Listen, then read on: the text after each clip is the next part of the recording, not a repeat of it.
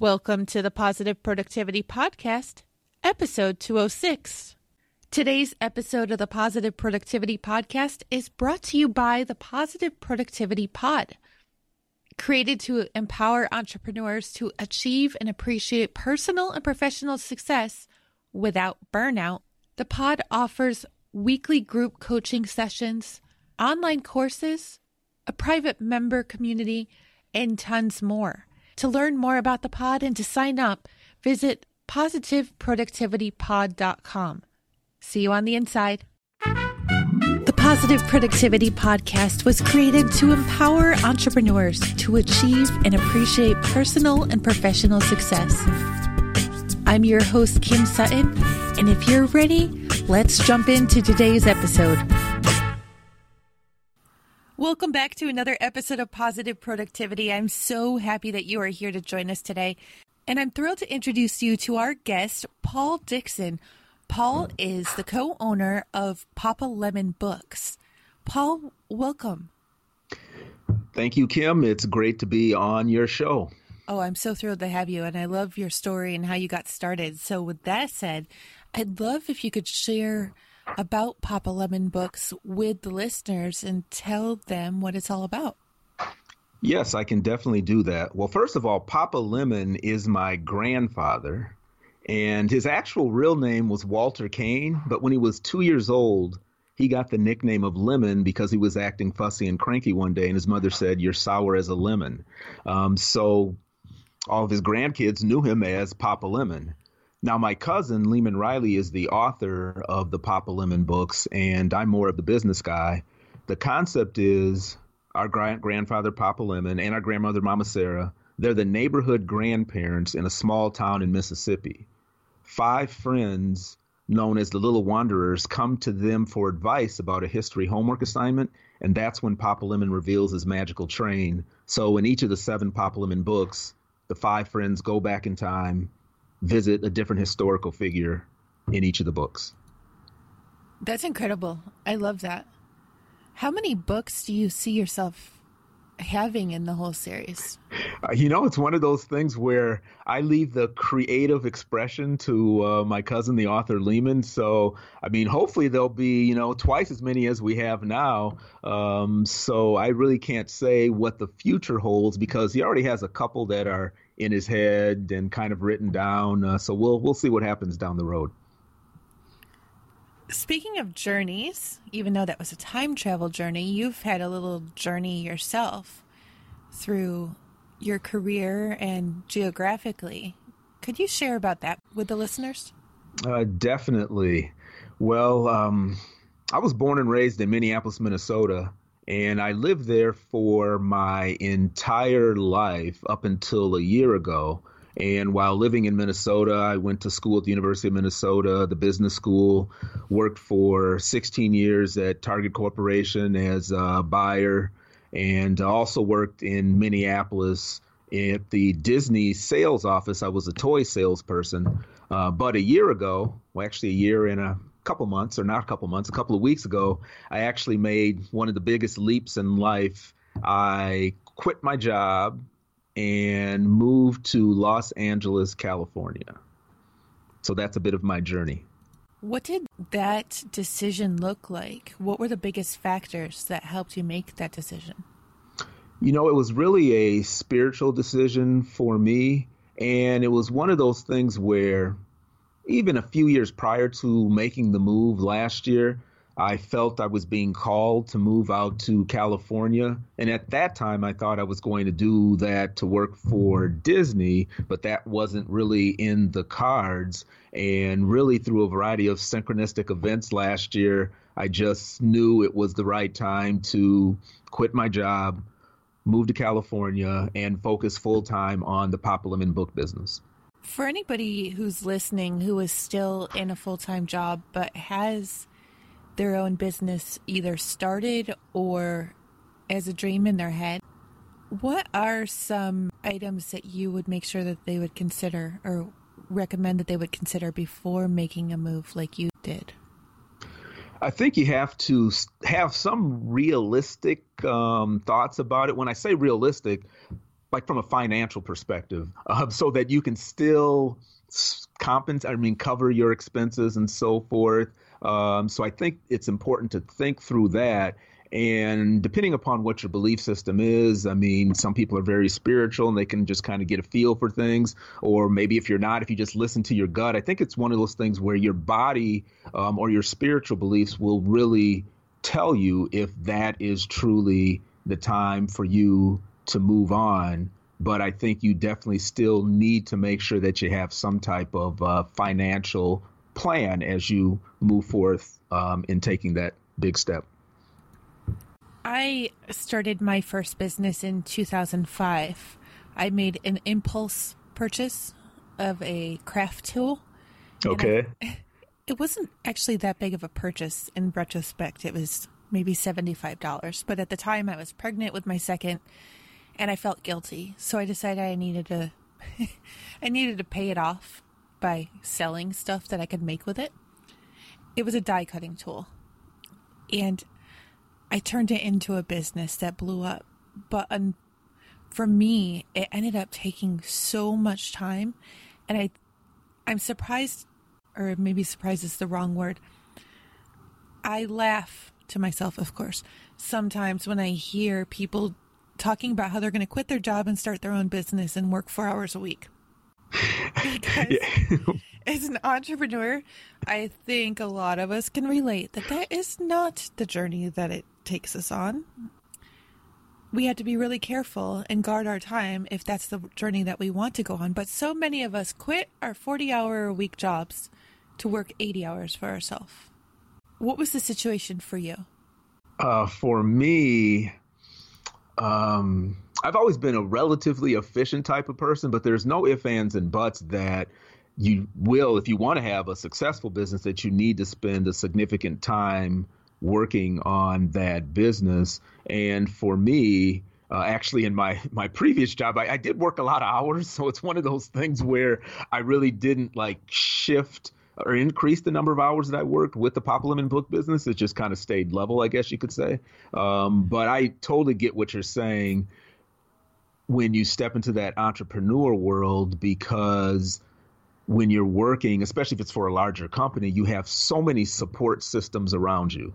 And when you're doing something on your own, even if you have a business partner too, that support system really is so much smaller. So you have to pretty much do everything or try to hire someone to assist you. So it's so much more, in my estimation, mental strain and stress too.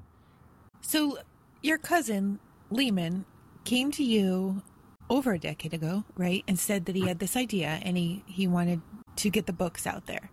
What did the process look like to actually getting it going and getting it published and into the hands of your intended audience? It's actually a really interesting story because my cousin Lehman was born in Minneapolis too, and he and I really weren't that close growing up. And he worked out in downtown Minneapolis like I did. And occasionally as an adult, we'd see each other now and then and say hello.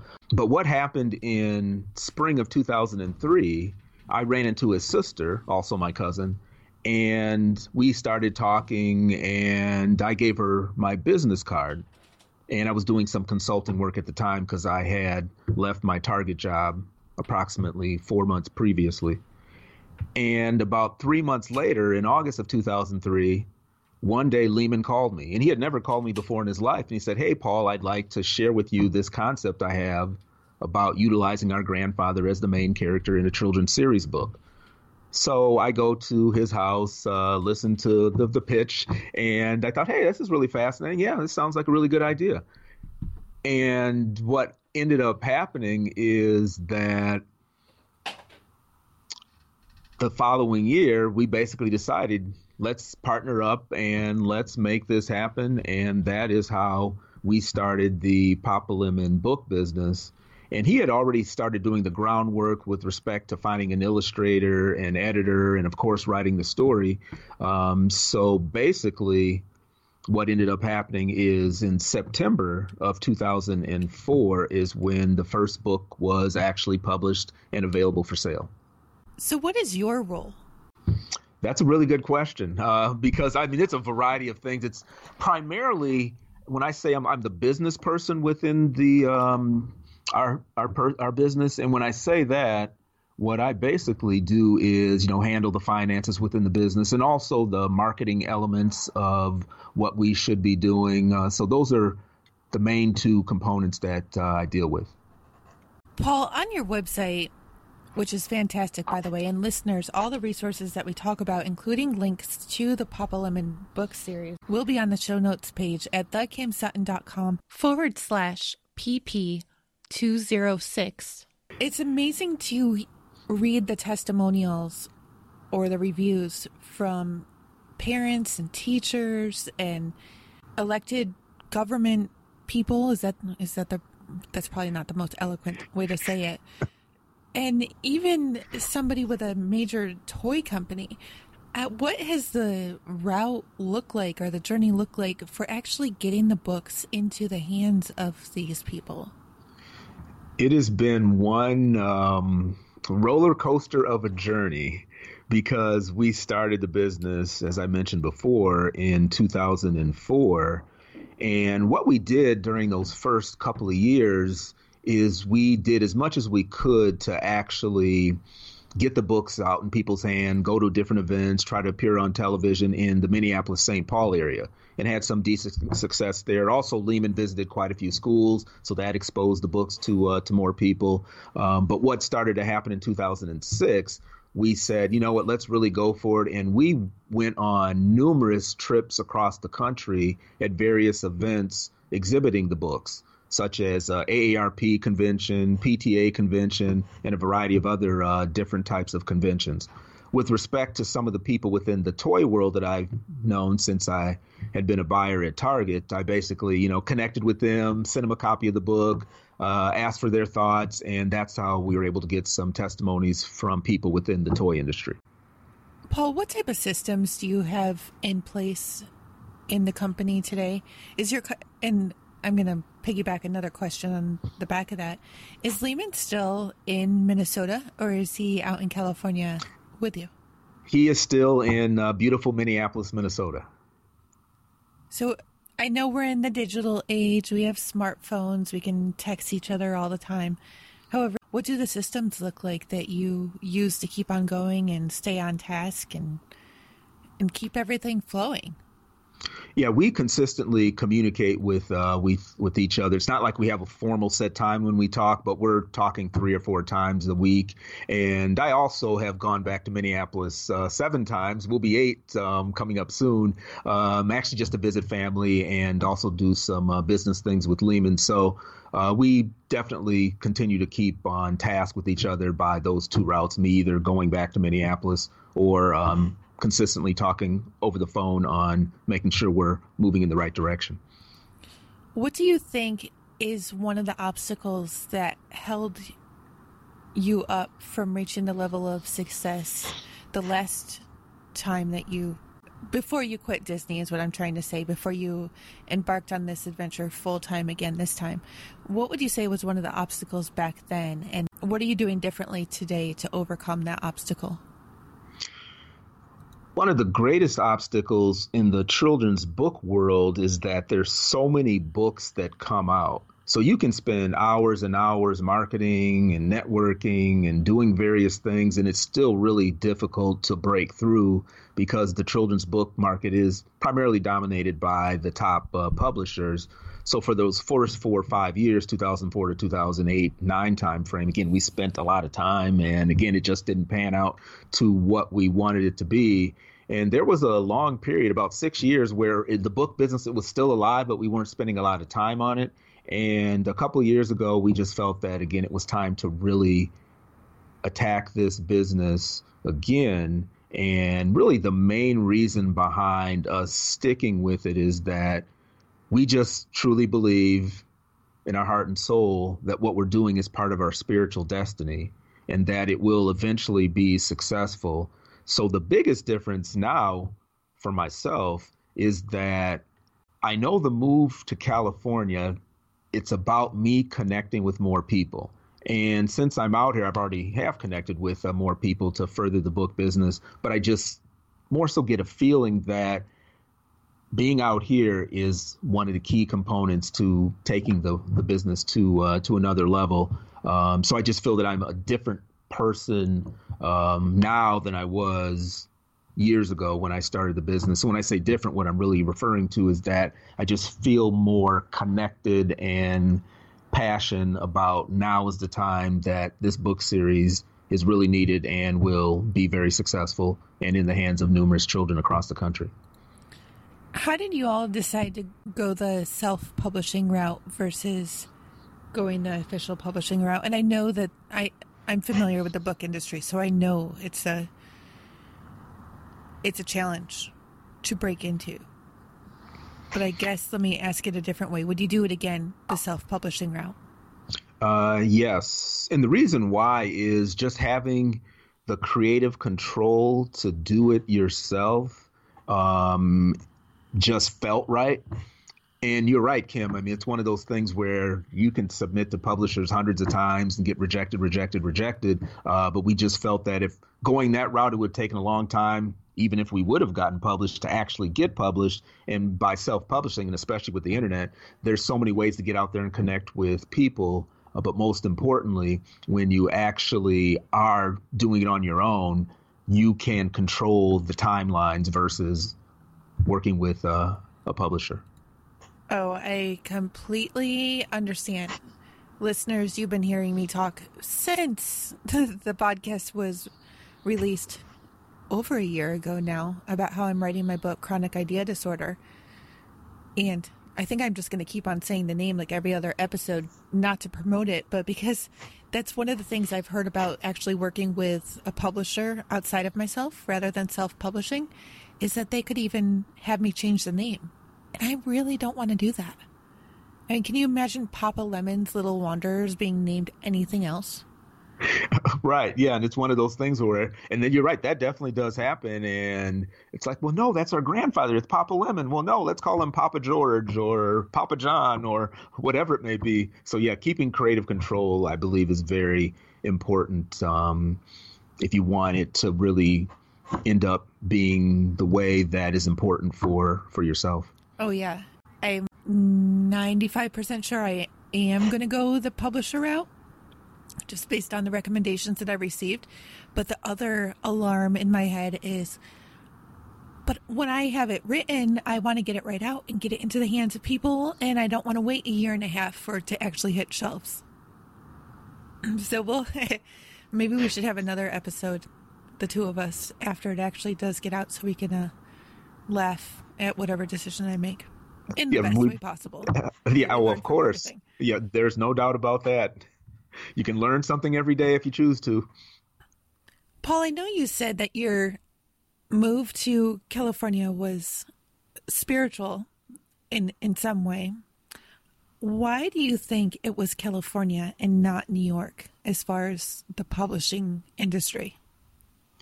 The reason why I believe it was California, because it's so much warmer out here compared to New York. I'm joking. It is warmer. I mean, considering that, Minnesota gets very chilly. Mm-hmm. The main reason I believe it was California is because our ultimate goal with Papa Lemon is an animated series. And there are obviously a lot of studios that are based in beautiful California. So I believe that is why I was guided to move west versus moving east. What would you say are a couple of the best resources that either you or Lehman have used since the development of the books that have helped you along this journey? There's an organization called the Independent Book Publishers Association, and it basically is an organization that helps self-publishers, indie publishers. They have annual conferences, they have webinars, but they're a great resource with respect to learning about the publishing industry. And it's one of those things where if I could turn back the clock, we would have gotten connected with them a lot earlier. But, to be point blank, when we first started, we didn't really know what we were doing for a while.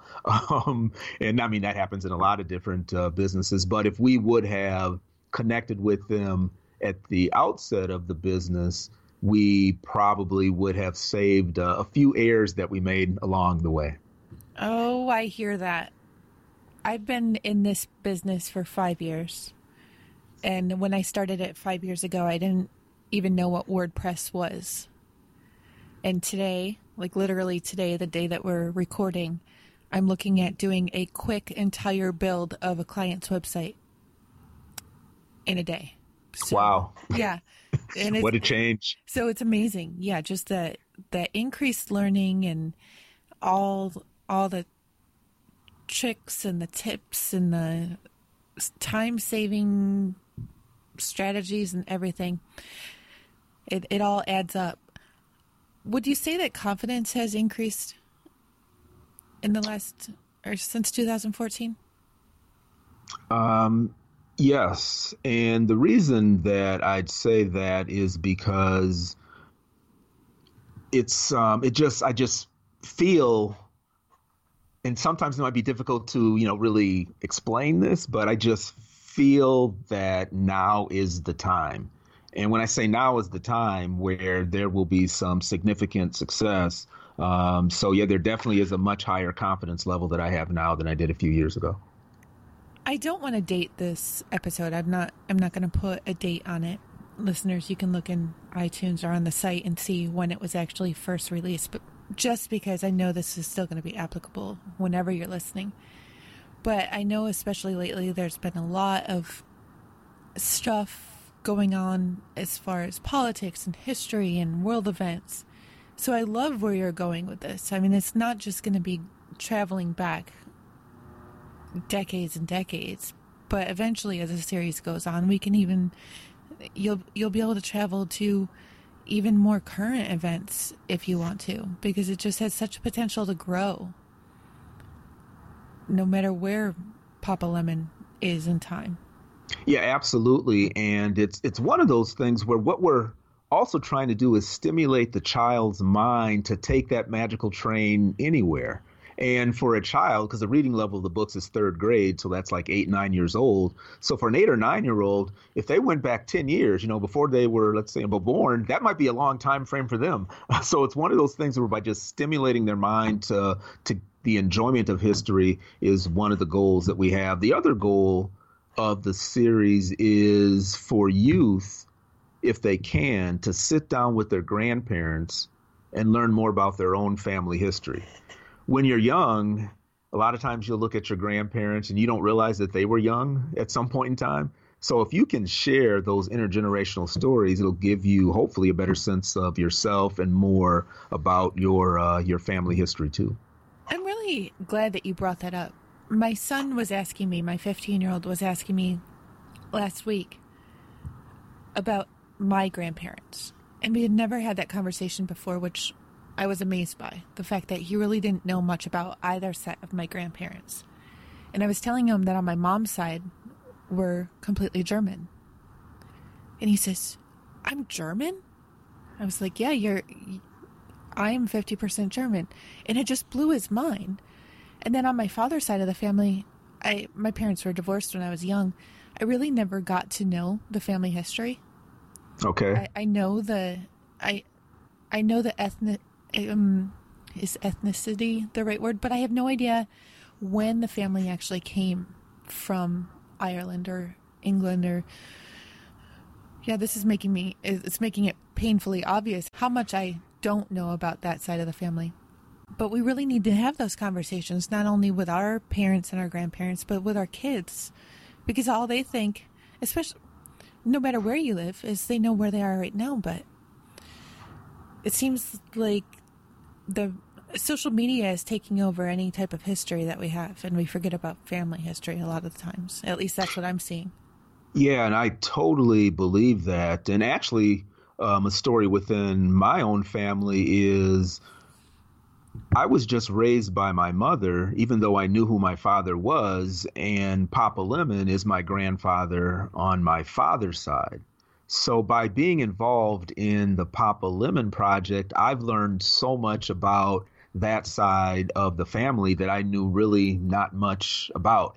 I mean, I knew Papa Lemon and my grandmother, Mama Sarah, because they would come up from Mississippi during the summer, and was able to get to see them, every summer. But Papa Lemon passed away in 1973, so I was only 8 years old, and I vaguely remember him. Now, Mama Sarah, she lived to be 101. Wow. And I actually do vividly remember seeing her quite a few more times. And actually, kind of a touching story with respect to Mama Sarah is that we published the first book about Dr. Martin Luther King and his I Have a Dream speech in September of 2004. Mama Sarah actually saw a copy of that book about 1 month before she passed away. So I just felt there was something really special and touching about that she was able to see that before she, left this earth. And kind of how I look at it is that she knew it was going to happen. So she waited before it was her time to go, to actually be able to physically see that book. That's the story that I believe with respect to Mama Sarah. You literally gave me goosebumps. That gives me goosebumps. Wow. Yeah, and there's been a lot of wow moments with this book series that have been just have blown me away. And I just want to share one real quick. And this happened 8 or 9 years ago. And I was just at this event exhibiting books. Lehman wasn't attending at this time. And a middle-aged gentleman walked by the table I was at, and he kind of kept going past, and he stopped. He looked at the books, and he came back to me, and then he said something that shocked the heck out of me. He said, "Papa Lemon, hey, I read that book. I read that when I was having some challenging times in my life. I actually was, in jail for a period of time, but I read the Papa Lemon book while I was in jail, and it was a really good read. Thank you very much for creating these books." And I didn't even know what to say because I have no idea how we got that book. So I just thought I'd share that little story about one of the things that happened with one of the Papa Lemon books. That's incredible. And I remember seeing on your site one of the reviews said that they actually knew two of the characters. And I don't know if they were talking about Papa Lemon, but I mean, there are undoubtedly people reading the book who could know somebody who was